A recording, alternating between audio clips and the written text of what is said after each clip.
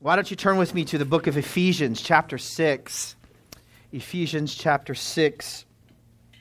And this is going to be our second part of what we're talking about in spiritual warfare. I think I'm going to take one more part, actually, after this, because I didn't want to rush through this too much, because I think it's so practical and so important and highly theological, but highly practical.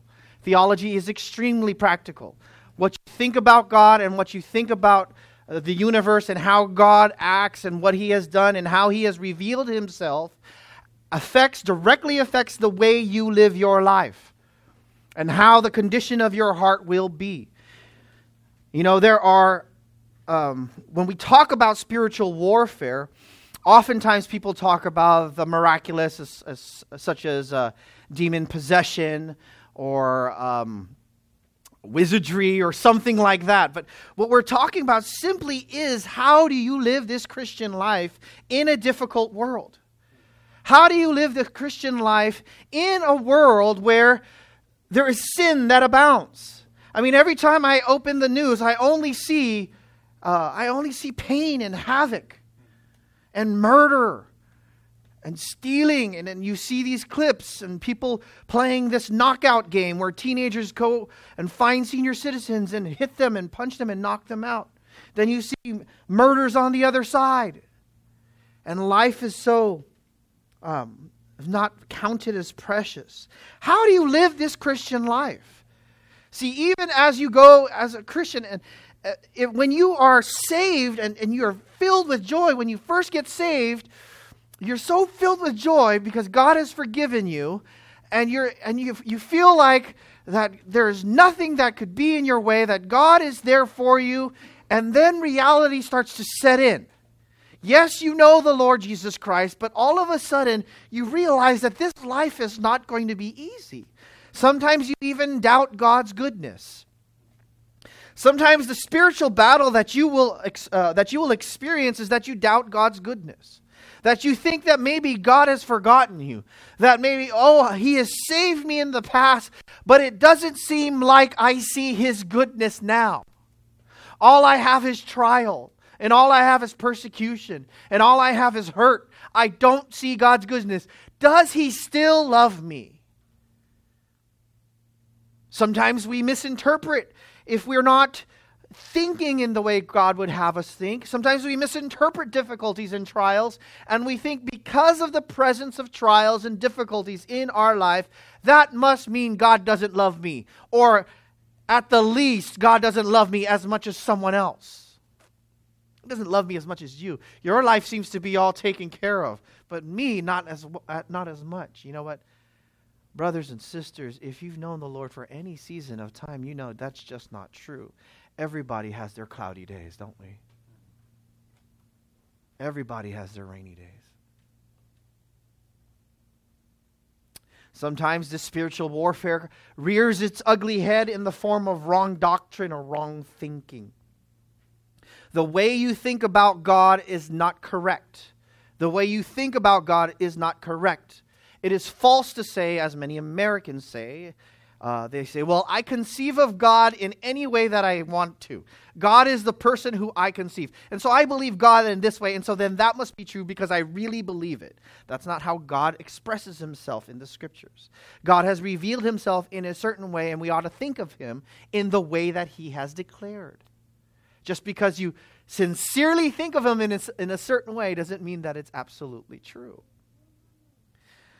Sometimes you have difficulties in ministry. Sometimes there's folks in your ministry that maybe in your discipleship or your home groups or that you're working with, that folks, they just are not listening to the Word of God. Maybe they just abandon the Word of God. Maybe there's difficulties in family, or there's disunity in the church, or there's reliance on yourself. You keep trusting in yourself for strength rather than on Christ. Maybe you're just in sin. And your spiritual battle is you just keep succumbing to a certain sin over and over and over. Maybe you're fighting with apathy. That you were saved and now it's just kind of old hat. I'm just kind of doing the routine, Going to church, and now I'm just just here? Well, the Bible says that God has given us all these riches, and I am so glad in Ephesians, He doesn't want you to live this way.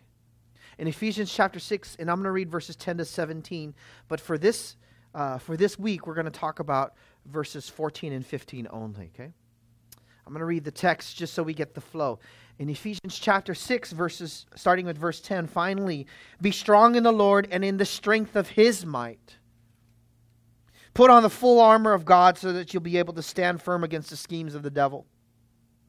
For our struggle is not against flesh and blood, but against the rulers, against the powers, against the world forces of this darkness, against the spiritual forces of wickedness in the heavenly places. Therefore, take up the full armor of God, so that you'll be able to resist in the evil day, having done everything to stand firm. Verse 14. Stand firm, therefore, having girded your loins with truth, having put on the breastplate of righteousness, having shod your feet with the preparation of the gospel of peace. In addition to all, taking up the shield of faith, with which you'll be able to extinguish all the flaming arrows of the evil one. Take the helmet of salvation, the sword of the Spirit, which is the Word of God. And in this passage, you can see verses 10 through 17, it runs the same theme. And if you were to ask me what my preaching point would be, it is this, that God gave this passage so that you would fight valiantly to bring glory to Christ in your life. That you would fight valiantly to bring glory to Christ in your life. And we know that what Ephesians has done, as Paul is writing from this jail cell, he's writing to the Ephesian believers, and he says, even though you will suffer persecution, even though you will suffer mocking, even though you will suffer imprisonment, and some of you even death, and some of you even difficulty in life, I want you to be filled with this truth. And I want you to be filled with the power that God gives so that you can face the cloudy days.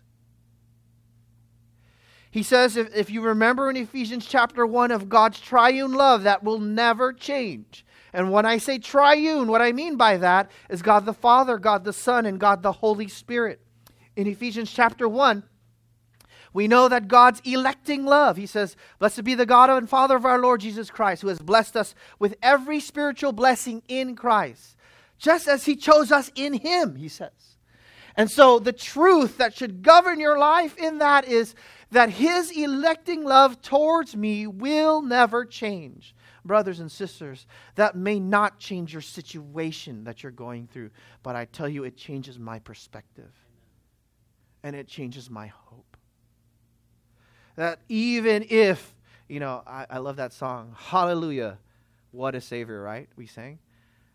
Tempted, I love this line, right? He goes, tempted, tried, and then what? Sometimes failing.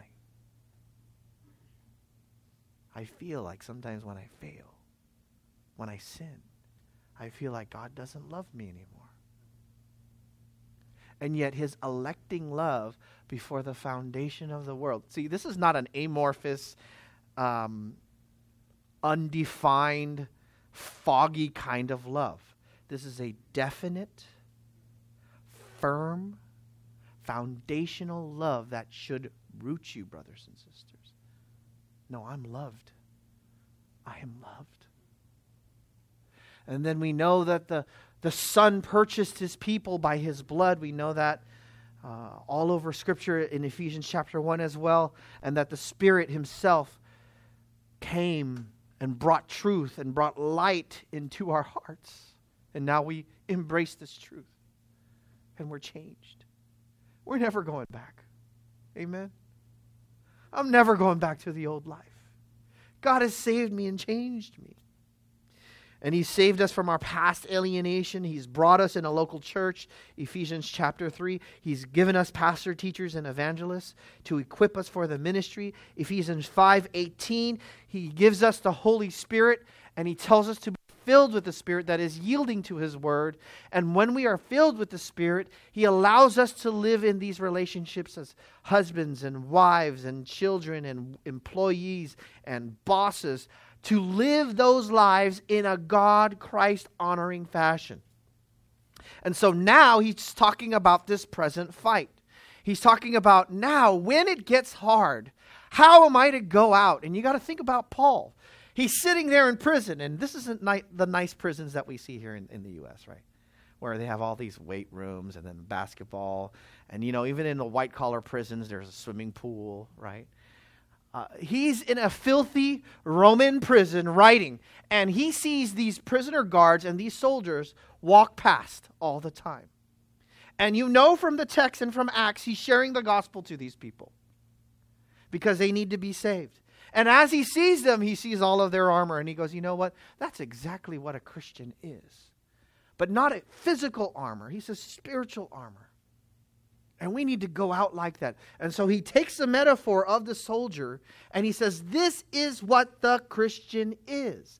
This is what the Christian should be doing. And he says, we fight not like flesh and blood, not like the physical nature of fighting as the soldiers do with the spears and the swords and killing people. He says, you fight with faith. Notice he says here, you fight with what?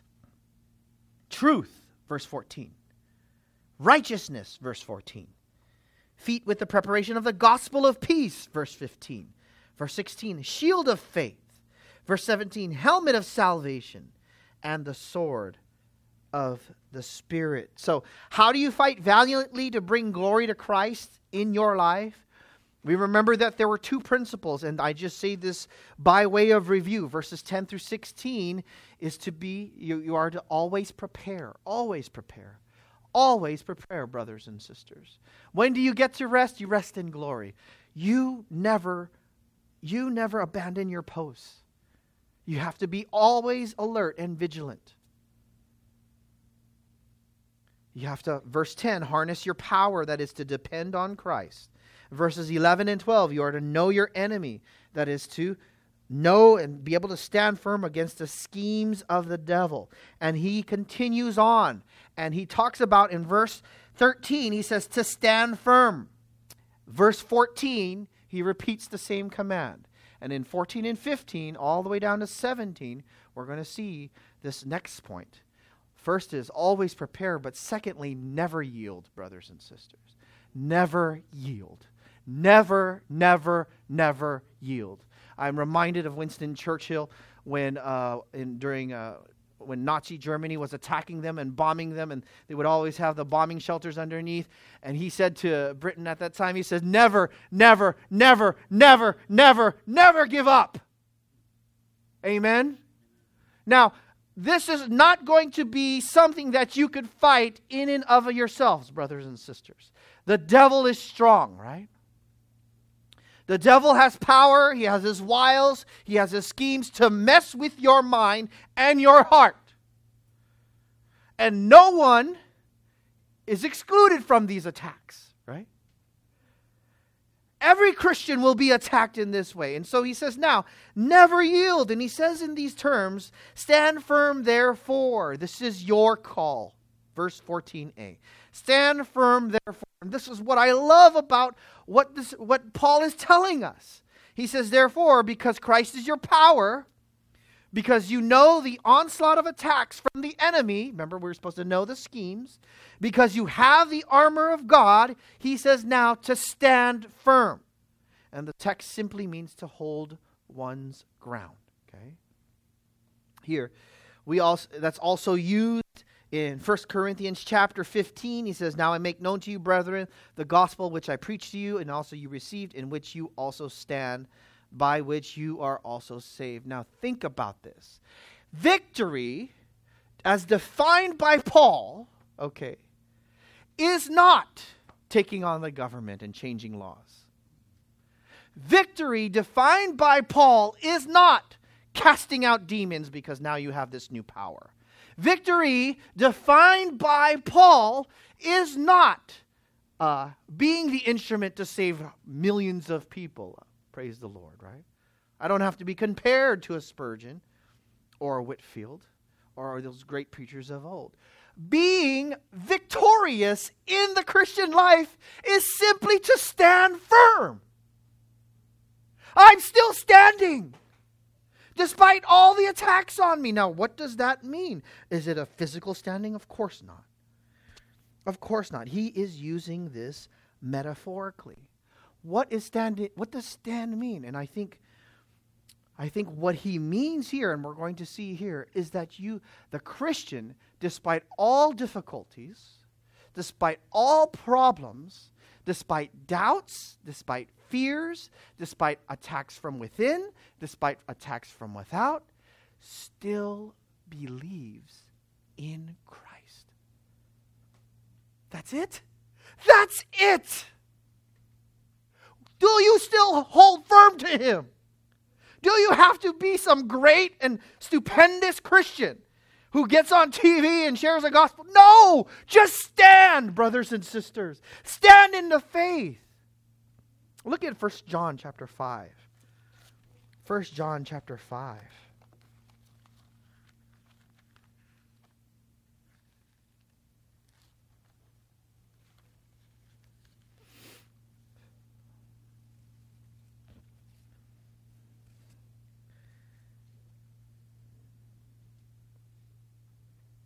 We remember verse 5, chapter 5, verse 1.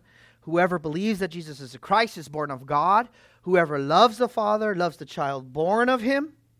By this we know that we love the children of God when we love God and observe His commandments. For this is the love of God, that we keep His commandments, and His commandments are not burdensome.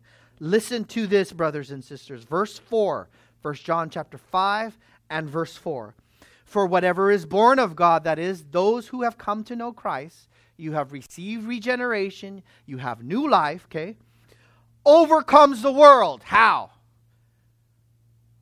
By bombing buildings, by creating an army, by having protest signs and attacking the government, by having a 1,000,000-man march. No, what does it say? It says here, this is the victory that has overcome the world. What is the victory, John? What overcomes the world, John? What is it? Is it something so spectacular? No, he says simply our faith. The fact of the matter is, here is the beautiful thing about the local church. That whatever attacks her, there are still believers in Christ. I still believe. I still believe in Jesus. And brothers and sisters, if you still believe in Jesus, you have overcome the world. It shows God's power. What could possibly cause you to still believe? Right? I think sometimes folks will look at your life and they'll say, what possibly, as you're going through difficult things, why do you still have faith in Christ? Because He saved me from my sins. How could I abandon Him now? So what is standing firm? Simply remaining in the faith. Still believing His promises. Still trusting in Him. Turn back to Ephesians chapter 6. Still hoping in Him. Still believing He has your good in mind. Still believing that He has a salvation secure for you in heaven. Still believing that He is doing a work in you. Now, brothers and sisters, let me ask this question, okay? Because it has to be asked. Do you still believe in Him? Do you still believe He's good? Do you still believe He saved you from your sins?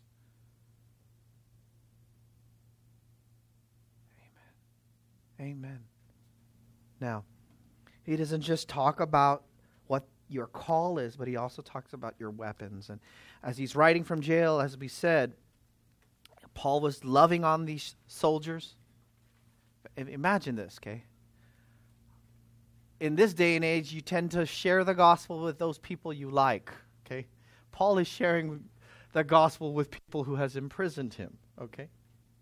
And any person who comes in his contact, they get a good dose of the gospel. And the way that they used to do that when they were imprisoned is they would take shifts. The soldiers would come and they would cuff themselves to Paul, okay?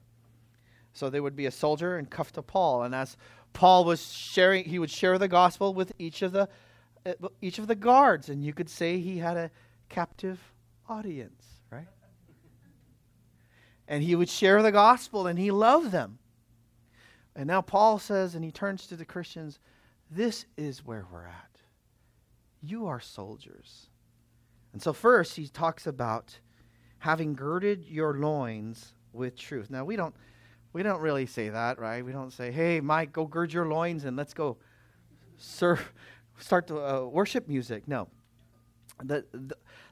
He says, girded your loins. The word there for girded means to prepare for a work or an activity. And it was the custom of shortening the garment. They used to wear loose garments, the soldiers would, and it was called a tunic. And underneath they would have a tunic and then this leather belt around them.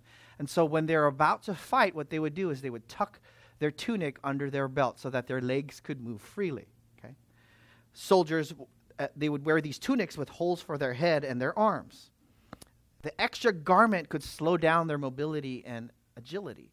They can get tripped up if it was long and flowing, so they would hike it up. Okay, so typically before battle, it was tucked under the leather belt.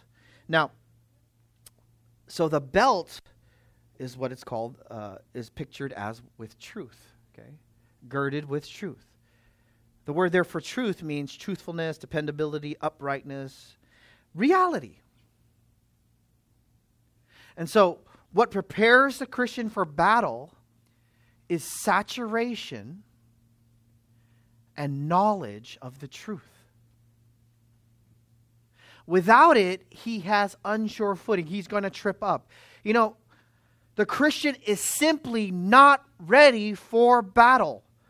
This battle is over what is reality. In other words, the Bible tells us to get our minds and our hearts girded and ready with truth, which is what God's reality is, right? Turn to Ephesians chapter 4. And he's just basically putting a metaphor on the truth that he already taught. In Ephesians chapter 4 and verse 14, notice he says, as a result of what? If you notice in the verses prior, he says he gives us prophets, verse 11, evangelists, pastors, and teachers for the equipping of the saints. What are you equipped in? The truth. And so what happens is, as a Christian saturates their mind with the truth, learns the truth, grows in the truth, lives the truth, God's thoughts, God's hearts, where do you find that? Right here. Clearly, he gives it right here. You become like this, verse 14. We're no longer to be children tossed here and there by waves, carried about by every wind of doctrine, by the trickery of men, by craftiness and deceitful scheming. In other words, I am ready for the onslaught and the philosophies of the day. I can actually discern and tell you if it's true or not. Why? Because I'm so grounded in the truth, I could tell a fake. When they ask people, how do you determine what is a counterfeit? They don't really study counterfeit bills. Do you know that? When we were in India, they were always passing counterfeit bills, especially all these cops. They caught all these cops, corrupt cops, right? But they were always passing these counterfeit bills, and the way they could test if it was real or fake is they didn't study the fake; they studied the real. They studied it so well that there was this kind of code bar that was right through the bill. And then you see Gandhi's face on there, and then it was printed on a specific paper, right? And so they would look at that, and they would measure it up against to the fake, and they could tell that it was fake. And brothers and sisters, how are you going to be ready for this world? You've got to be so familiar with the truth, so saturated, so marinated in the truth that you could tell when false doctrine comes into the church. You could tell when false thinking starts to grip into your mind. False thinking about anything, about marriage, about life, about child rearing, about working, about career goals, anything. What happens is when you have the mind of Christ and you are firm in the truth and ready for it, you are ready for the day, brothers and sisters. Then the question now becomes, what does gird your loins with truth mean? It means to prepare yourself with absolute commitment by learning, growing, and living in God's thoughts and mind and heart as revealed in Scripture. I want to know His heart and His mind, God's heart and His mind. It is a life saturated in truth and expresses itself in truthfulness. So you notice that they were prepared. Like I love the Olympics. My kids and I are watching all the time, right? And I love the little profiles that they do on the athletes, right? Of all the hardships that they had to go through. And all of the training that they had to go through. They prepared themselves. In fact, they're so prepared they know how many steps they're going to take before the next hurdle. The swimmers know how many strokes they take per 50 meters, right? They count everything. Why? Because if they could drop the number of strokes, they know they're going to go faster, right? They focus on technique to shave off time by exact modifications. They watch their videos closely so that they could improve, right? Even as Katie Ledecky, and she wasn't even using her legs as she was swimming, right? They make themselves strong and lean. Now the Olympics are great, and a gold medal is fantastic, but it is nowhere close to the importance of living a life for Christ. You cannot fight for Christ if you're not prepared in the truth of Christ. In other words, how will you know if what you believe is true unless you study and grow in the truth? We remember the text in Romans chapter 12. It says, do not be conformed to this world, but be what? Transformed. How? By the renewing of your mind, that you may prove what the will of God is, that which is good, acceptable, and perfect. In other words, you, every person who knows the Lord Jesus has to continually have their mind renewed. Why? Because if it's not renewed, the Bible says you will be conformed, that is, pressed in by the world. If you don't keep renewing your mind with truth, the world will dictate how you should think. Oh, yes, it does. I came from a rough city when I was growing up. I couldn't believe it. You know, when I was growing up, I listened to a lot of R&B and hip hop, and in fact, I thought that was gone from my life. Right? And it's funny, San Diego plays all old music. Have you noticed that on the radio, right? So I'm listening on the radio, and I hear a rap song I haven't heard in over 25 years. And I'm repeating it verbatim. And I go, whoa! And I stop myself. I said, how am I doing this? I need to turn that LL Cool J off. Right? Why? Because now I'm starting to think like him. Right? I'm starting to be conformed to the way he's thinking. And I'm getting in the groove. Right? Why? I have to be what? Transformed with truth. I need to be diligent with that. Now, how do you do that? You got to be diligent. How do you get saturated in the truth so you're ready for this fight? You got to be dedicated to first scripture reading. You got to be in the scriptures. Ask God to help you. God, help me to be so marinated in the text that I know. You got to be dedicated to the preaching of God's word and the teaching of God's word. Anytime that you have an opportunity to go. If you're tired, go. I remember even as I was growing as a Christian, when I first got saved, the times when I most didn't want to go are the times when I needed to hear it the most. And as soon as I went, even when I didn't feel like going, as soon as I went and I heard the saints sing, then it dawned on me that I wasn't thinking rightly. I wasn't thinking the way God wanted me to think. I needed to start thinking His thoughts and His ways, right? Avail yourself to even our fellowship times as we're together and we talk about the truth. If you want to be discipled, get into that, right? Get into those equipping times for the truth. I was just encouraged, even last week we were talking about how do you deal with sin and how do you deal with sin in others and what is the proper way you're to talk to others and how are you supposed to respond. And I thought, I don't know about you, but I was refreshed. I was encouraged that we're going to take seriously the sin problem in our lives and we're going to help each other on this pilgrim path together. Now, that's what truth is. Having it, God's mind and God's heart as revealed by Scripture to prepare you for the fight. Then the breastplate. Having put on the breastplate of righteousness. This breastplate is a protective piece of armor. And it's supposed to protect you from blows and from arrows and from darts.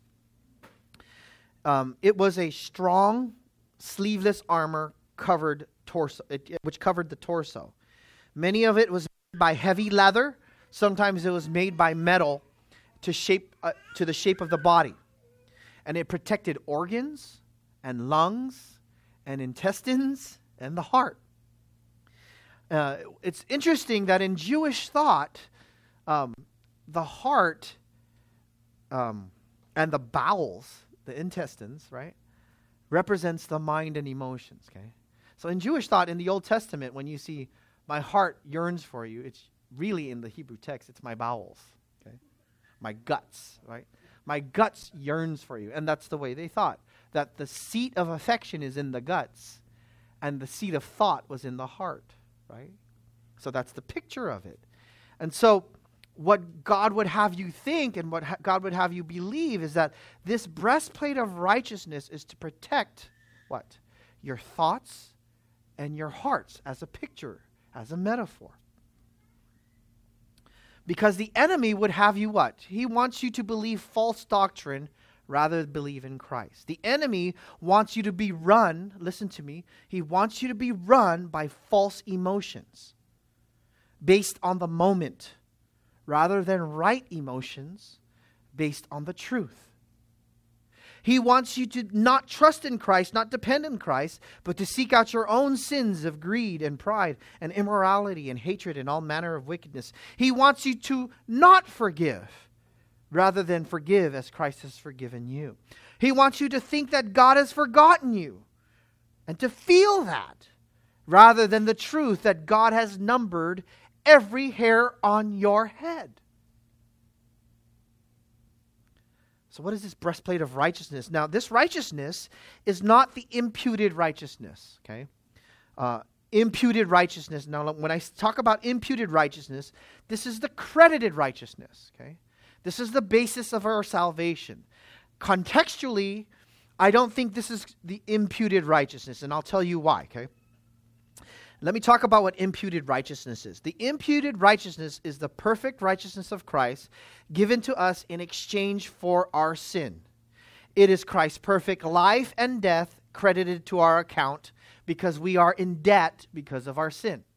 The Bible says in 2 Corinthians chapter 5, verse 21, He made him who knew no sin to be sin on our behalf, that we might become the righteousness of God in him. In other words, because of what Christ has done in his life and in his death, the very person of Christ, the merit of Christ, all that he has done on the cross, when I exercise faith and I trust in him only, what occurs is all of the righteousness that Christ has is now credited onto me. And all of my sin is now placed on him. So that when God the Father looks upon me, he looks on me as having the imputed righteousness or the credited righteousness of Christ himself. I don't think that's what is being talked about here, okay? And here's some reasons, right? That imputed righteousness is already on. Amen? Amen? No amen? Right? I know I'm going to be... I was having a talk with this guy before, and I was telling him, if salvation was really up to what I did, and I said, well, I know I'm saved, that would be arrogant and cocky and prideful. Why? Because I'm resting on what I've done. And I really think I've met God's standard, right? But if I say I am saved on the basis of what Christ has done, then it's no longer pride or arrogance anymore. It is attributing to Christ all that I need for salvation. It is saying I could never earn salvation. It has to be what Christ has done himself, right? But here, that righteousness for every Christian is perfect and untainted.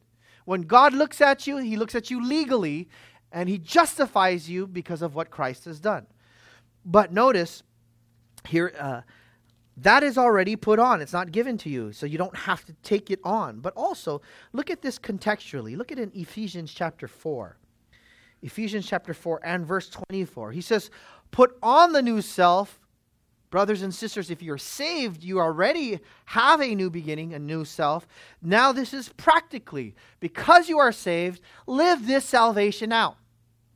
And he says, which is in the likeness of God, has been created in righteousness and holiness in the truth. In other words, God wants you to live this way. And now Paul is saying, wear that breastplate of righteousness. Live practically righteous. So, what Paul is talking about in Ephesians 6 is not imputed righteousness. It is practical righteousness. Growing in righteousness. Growing in Christ-likeness. Growing in obedience to him and his word. Growing in following God's thoughts and God's ways. Look at Ephesians chapter 5 and verse 9. Ephesians chapter 5 and verse, look at verse 8. You were formerly darkness. This is your old life. But now you are light in the world. Walk as children of light. Verse 9. For the fruit of the light consists in all what? Goodness and righteousness and truth. What occurs? He says the fruit of the light. When you have been exposed to the light and you embrace the light, that is the truth that is in Christ, okay? And you receive the truth that is in Christ. When you receive that, he says here, the fruit of the light, it's an interesting way to say it, right? The fruit of the light consists in all goodness and righteousness and truth.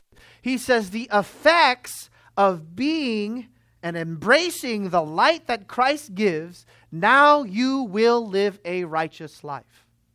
And then he gives another metaphor in Ephesians 6. Put this breastplate on. Now, how are we to take this? How are we to take this? What is this righteousness? It's godly, holy living based on the merit, worth, and person of Christ. Now, the breastplate of righteousness now means, because of that, right? It means to live in daily obedience to Christ. Okay? How is this going to protect you? Living in daily obedience to Christ. As a believer in Christ, if you continue in sin, it leaves you vulnerable. Okay? It's just like taking off your breastplate. Okay? It leaves you vulnerable to attack if you continue in sin. Vulnerable to thoughts of doubt. And you know what I'm talking about, brothers and sisters, right? If you have hidden sin and you continue on in it, you start to have thoughts of doubt. Vulnerable to loss of joy. Amen? Isn't that true? You are vulnerable. What? Your emotions. Remember what I'm saying? It's in your guts, right? Your emotions now are vulnerable to attack because you're not obeying God. You're not trusting in Christ's strength to obey him, right? You're vulnerable to despair of your current situation. However difficult it is, and now I give up, God, now I give up. You're vulnerable to despair. You're vulnerable to sin to try and lessen the feeling of guilt. You ever do that before? Where you have sinned, and in order for you to feel less guilty, you try and sin again so you don't feel it. And so you don't feel it for a couple seconds, and then you feel the weight of the guilt, and then you do it again, and your emotions and your mind is not thinking clearly. That's why David understood this. He said, God, restore to me the joy of thy salvation. Sustain in me a willing spirit. One commentator said it this way: many, if not most, of the emotional and relational problems are rooted in a lack of personal holiness. In other words, you blowing up on someone usually is an indication that there's some disobedience somewhere else. Wow.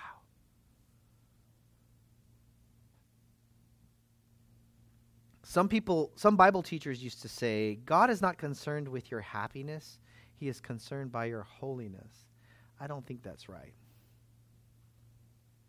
As if they are mutually exclusive. I think it's more proper to say, God is concerned for your happiness by making you grow in holiness. Or as you grow in holiness, you grow in happiness. And brothers and sisters, isn't that true? You know that you have been exhilarated in the fact of doing God's will, God's work, knowing that you are forgiven. When you are actually obeying, you are in the best spot. Amen? You know you're most happy when you are most holy. We all know that this holiness isn't of yourself. You don't create it, okay? This holiness comes if you have received Christ as Savior and Lord. He has given you power to obey. And then when you obey, it is joyful. Even if it's difficult situations, amen? You are joyful. I remember a brother, he was in such difficult times at work, and he had to stand for the truth. And he could lose his job over it, but he was joyful in the fact that he did it anyways, right? If I lose my job, or if I keep this job, praise the Lord. I'm okay. God is my joy. Just think, Christian, what is it that sends your heart to joys unimaginable? It is when you are right with God and you know why He created you and you're actually doing what He has called you to do and you are obeying Him. Look at Romans chapter 13. Romans chapter 13. And we'll end here because I want to talk about this armor later on.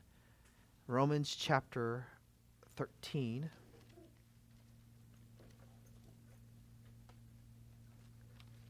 Romans chapter 13.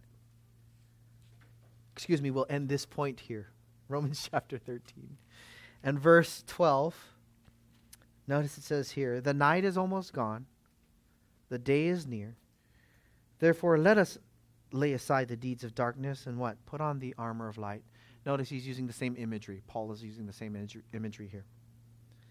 Let us behave properly as in the day, not in carousing and drunkenness, not in sexual promiscuity and sensuality, not in strife and jealousy, but put on the Lord Jesus Christ. And it says here, make no provision for the flesh in regards to its lust. He's saying here, put on the armor of light. What is putting on the armor of light? Obeying Him.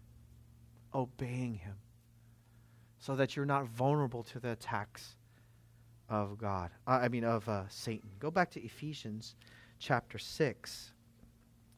Ephesians chapter 6. This last portion here. And having shod your feet with the preparation of the gospel of peace. Shod your feet. Shod your feet.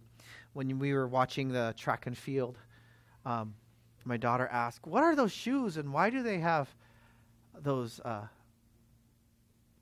she said, nails that come out of it, right?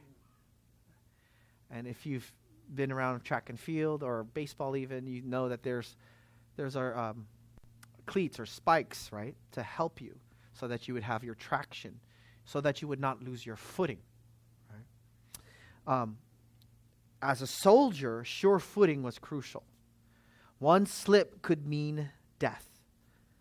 Sometimes the soldiers would put in their boots bits of metal or nails to grip the ground, just like spikes, okay?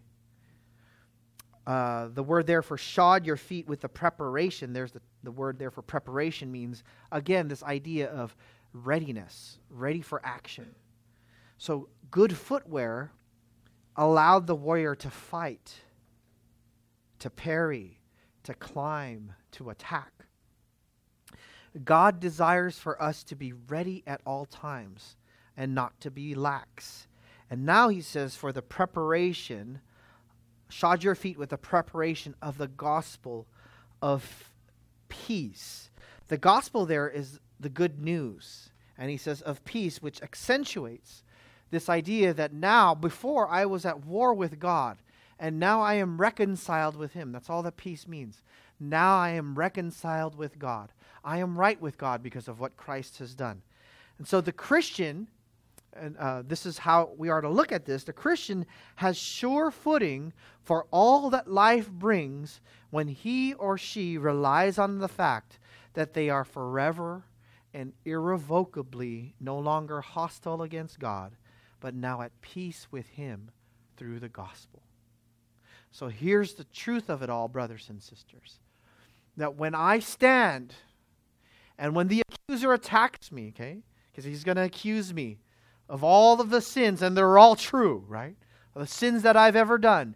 What God is saying here is, gird your feet, put on the gospel of peace. And what he's saying is to have sure footing, to stand firm in the fact that you are saved forever, and that God himself has nothing against you. In fact, there is not just a neutrality of the hostility of the past, but now there is pure and perfect peace with God.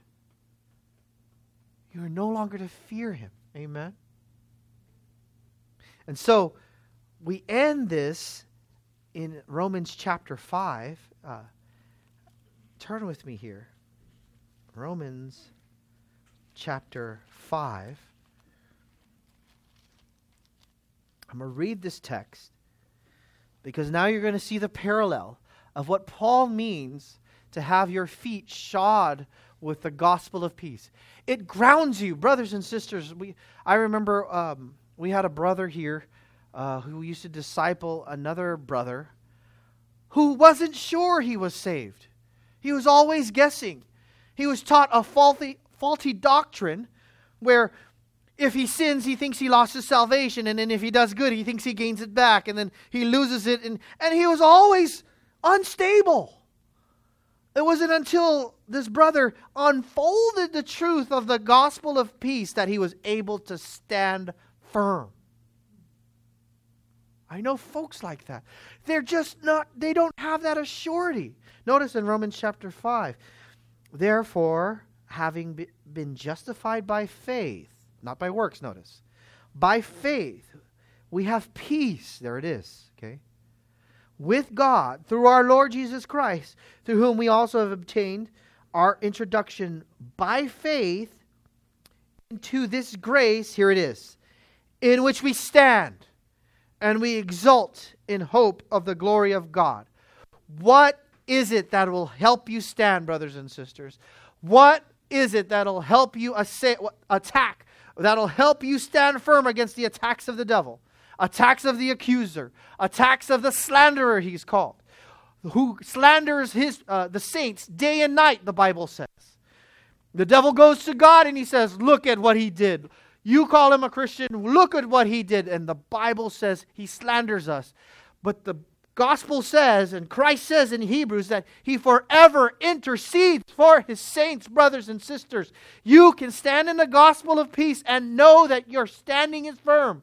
My salvation is sure. I am no longer an enemy to God. Amen. So fight, brothers and sisters. Fight. He's given you all these things. Stand firm. Keep believing in Christ. Keep believing in his promises. Keep trusting in his word. He has given you all these things. These attacks are normal. I hate to say that, but they are. They're normal. Mature in your fighting. Can I say that? Get better. Get skillful. Be more discerning. Grow in the word. And he will help you. Trust that he's already done the work. Amen. Let's pray. Father in heaven, thank you that we can trust in all of these weapons you've given us. And we know they're all sourced in you. They all come from you. We know we could trust in you. Thank you that you cause us to stand. Even the weakest Christian, you pick us up and you cause us to stand. Thank you for your strength. Thank you for helping us through this, we pray. Give us strength for your glory. In Jesus' name, amen.